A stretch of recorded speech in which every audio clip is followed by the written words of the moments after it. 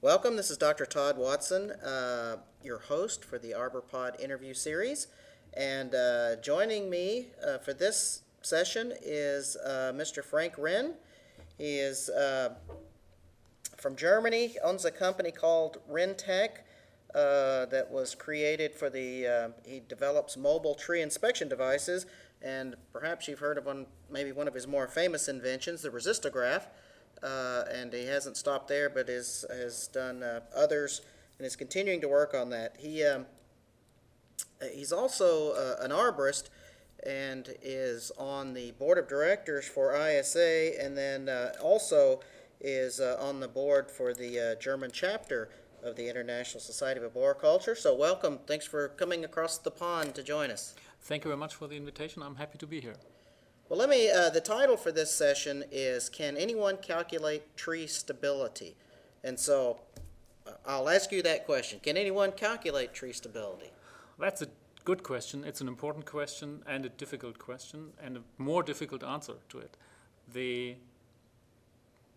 question is difficult because the background, the scientific background to have to be understood is very complex. You have to be able to understand wood anatomy and physics to address all the aspects of tree stability. Probably there are some dozen people in the world that are able to calculate tree stability values. The biggest problem behind that is that the precision, the reliability of the calculations is quite poor. And we are right now, since approximately 3 years, addressing this problem more and more in detail and try to find out how precise can it be. And the results of the first studies clearly show that the precision is far away from being reliable. That means the concepts of how to calculate tree stability that are presently used on the market are not bad, probably the best that we can have at this time, but they can hardly be told to be precise and reliable. So we probably scared 99% of the arborists now, so because this is a challenging field for being able to do this. But what types of problems occur when arborists rely solely on generalized calculations for tree stability? The methods currently used to calculate tree stability are a very strong simplification of the real situation on the tree.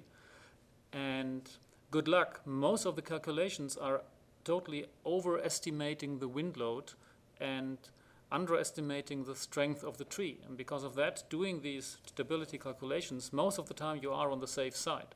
So you can use them, but you can be sure that it will not be dangerous because the methods do not really fit to the tree, because they are overestimating the load on one side and underestimating the strength of the tree. Anyway, you still should be sure that, should be aware about the problem that the calculation is a rough estimation and not more. I guess that has good and bad components. Maybe for protecting you from lawsuits, it's a little better to have that safety factor in.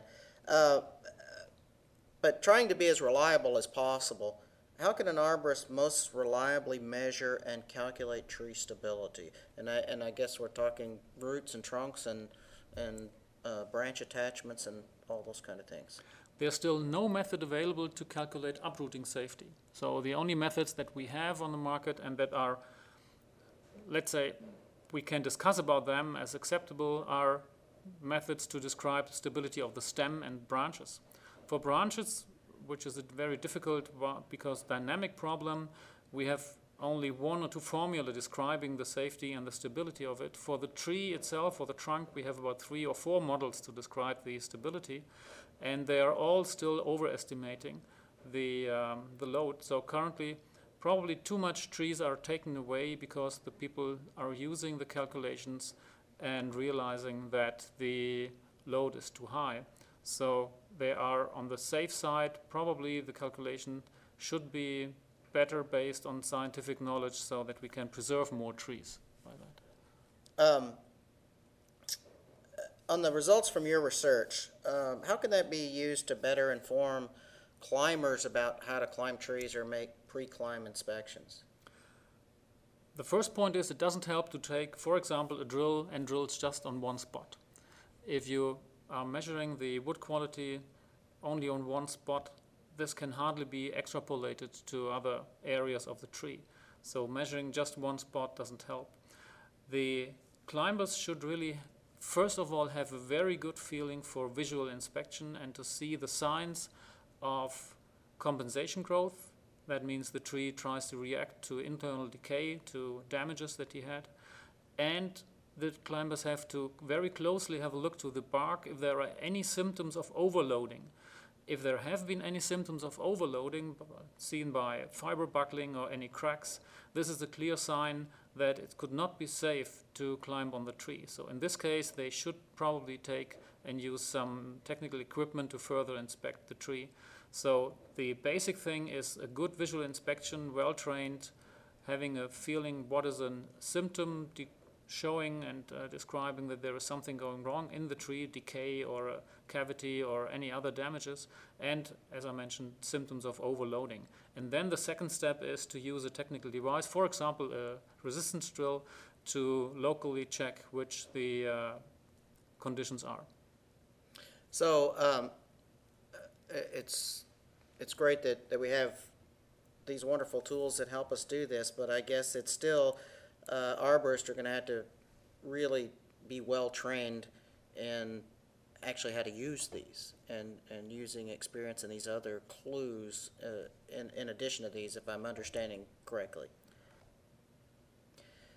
So I guess a lot of arborists, and I include myself in this, really would just like a formula, so we can feel confident and safe in our decisions. But really, this is more subjective, isn't it? It's that we have excellent tools to help improve our perception or our precision, but it's still a subjective type procedure at this point. Finally, it is a subjective decision that has to be done. There is no formula yet available that really is allowing you to calculate the stability down to a good precision. The first point is you have to know exactly where to check the drill, where to check the tree, where to drill, for example. If you choose the wrong place on the tree, your result may be very precise for the other point, but not helpful for the decision that you have to do. The technical equipment available on the market, they only help the people that are already well trained and good informed about the tree.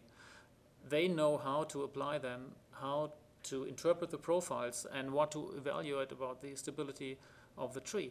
So you have to know and you have to be aware of all these surrounding conditions. Only then these tools are helpful.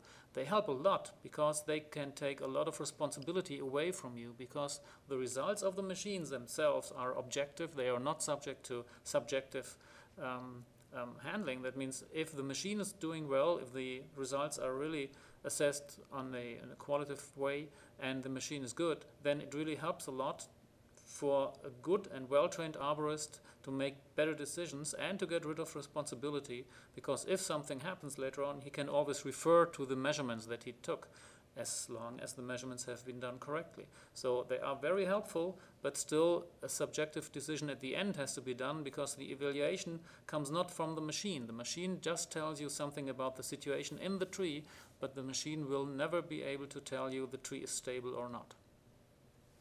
Very good. And I'm thinking, wondering how an arborist reliably measures, because you have to make some kind of measure if you're climbing, and then also for something for your client. And I guess there's sometimes that you could call in a specialist with many years of experience in interpretation.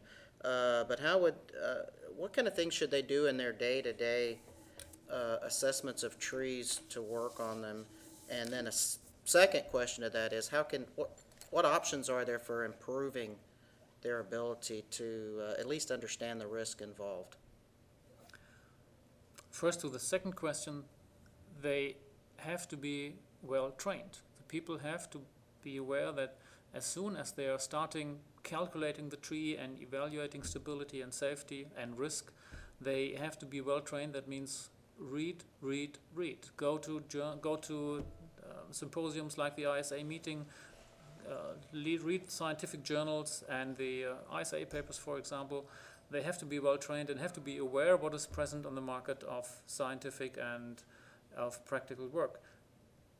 To your first question, it's very difficult to explain in detail here in this short time, what should they do in everyday work? First of all, they have to be aware of the limitations of each method. When you ask 10 experts to measure the diameter of a old mature tree in a town, in an urban area, most of these trees are not circular, most of these trees are not round. You will have 10 different results if 10 different people will measure the tree. That means even such a simple measurement like taking a caliper and measure the diameter of the stem leads to different results. And everyone who applies technical equipment has to be aware of these variations that are given by nature. We cannot come around that though. Consequently, each value that you derive from a measurement has to be seen as a value with a specific variation, which in some cases can be plus minus 50 or even 100%. This has to be taken into account. That means never only rely on one value from one measurement, always try to do another measurement, repeat the measurement if you are in doubt that something probably is not correct, and try to enhance the width of the databases to ensure a higher quality of your evaluation. And so I guess it's kind of like being a surgeon. I was trying to think of it, because there's always new tools and techniques and new things to learn about anatomy and going to conferences and those kind of things. And actually, at least in the United States, arborists used to be called tree surgeons, so maybe that's still along the same lines. Actually, I would have been a tree surgeon, but I couldn't stand the sight of sap, so I became a tree doctor instead. Well, thank you very much. I'm really hoping that you have something in the works for roots, because that's the one that really scares me, because we see a lot of wind throw in trees over here. But we have that. You do? Yeah, we have that. Excellent. Could you discuss that a little bit? Yeah, since 5 years we are inspecting the root system by using stress waves. That means we are using a stress wave tomography system, as already introduced 10 years ago. We put the sensors at the stem base, and then it's a very simple method. What mostly, when you apply it in the town, the people are running around and say you are crazy. You are taking a big hammer and you knock on the soil around the tree. And only if there is a root below the point where you knock with the hammer on the soil, then you will have a signal on the tree. This way we are running around the tree. It takes 20 minutes for one tree, knocking the soil on hundreds of points, and finally at the end we have a sketch where we see where the main roots are going to. That means we can approximately say which area is covered by the big roots. The thinnest roots that we could detect yet were about 2 centimeters in diameter, so a little bit less than an inch, and at a depth of about 50 centimeters deep. That was the deepest roots we found yet with this method.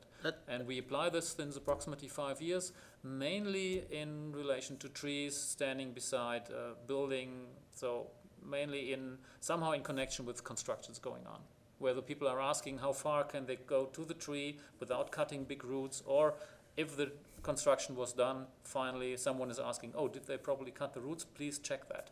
So that's a typical example of application of this method. And in addition to root architecture, do you have some idea about the integrity or the strength of the roots or its ability Not yet. The data that we achieved yet, some 100 trees we inspected meanwhile, clearly show that we can see where the roots are. We cannot distinguish between the size of the roots, and we can yet not distinguish between a big root partially destroyed or a small root, because the values are nearly the same that arrive there. But we can distinguish between there is a root or there is no root. That means if you are running around the tree in let's say 1 or 2 meters distance and there is no signal coming to the tree, we know that most of the roots have been decayed by a fungus. And all the time we observe that the trees had been felled, it was exactly that case. And that is the major reason of failure in Germany. Most of the time the urban trees die by root decay due to constructions going on in the past. Right, we have the same problem. So that's great. And for those listening, if you think these things are rehearsed, you just learned that they're live, because I learned something new. So we'll have to talk more about that later. But I do thank you for taking the time to come over here. I'm glad we had a chance to discuss this very important topic. Thank you for the opportunity to be here. And I'd like to invite our audience to join us again for another informative and sometimes unexpected interview on our ArborPod interview series.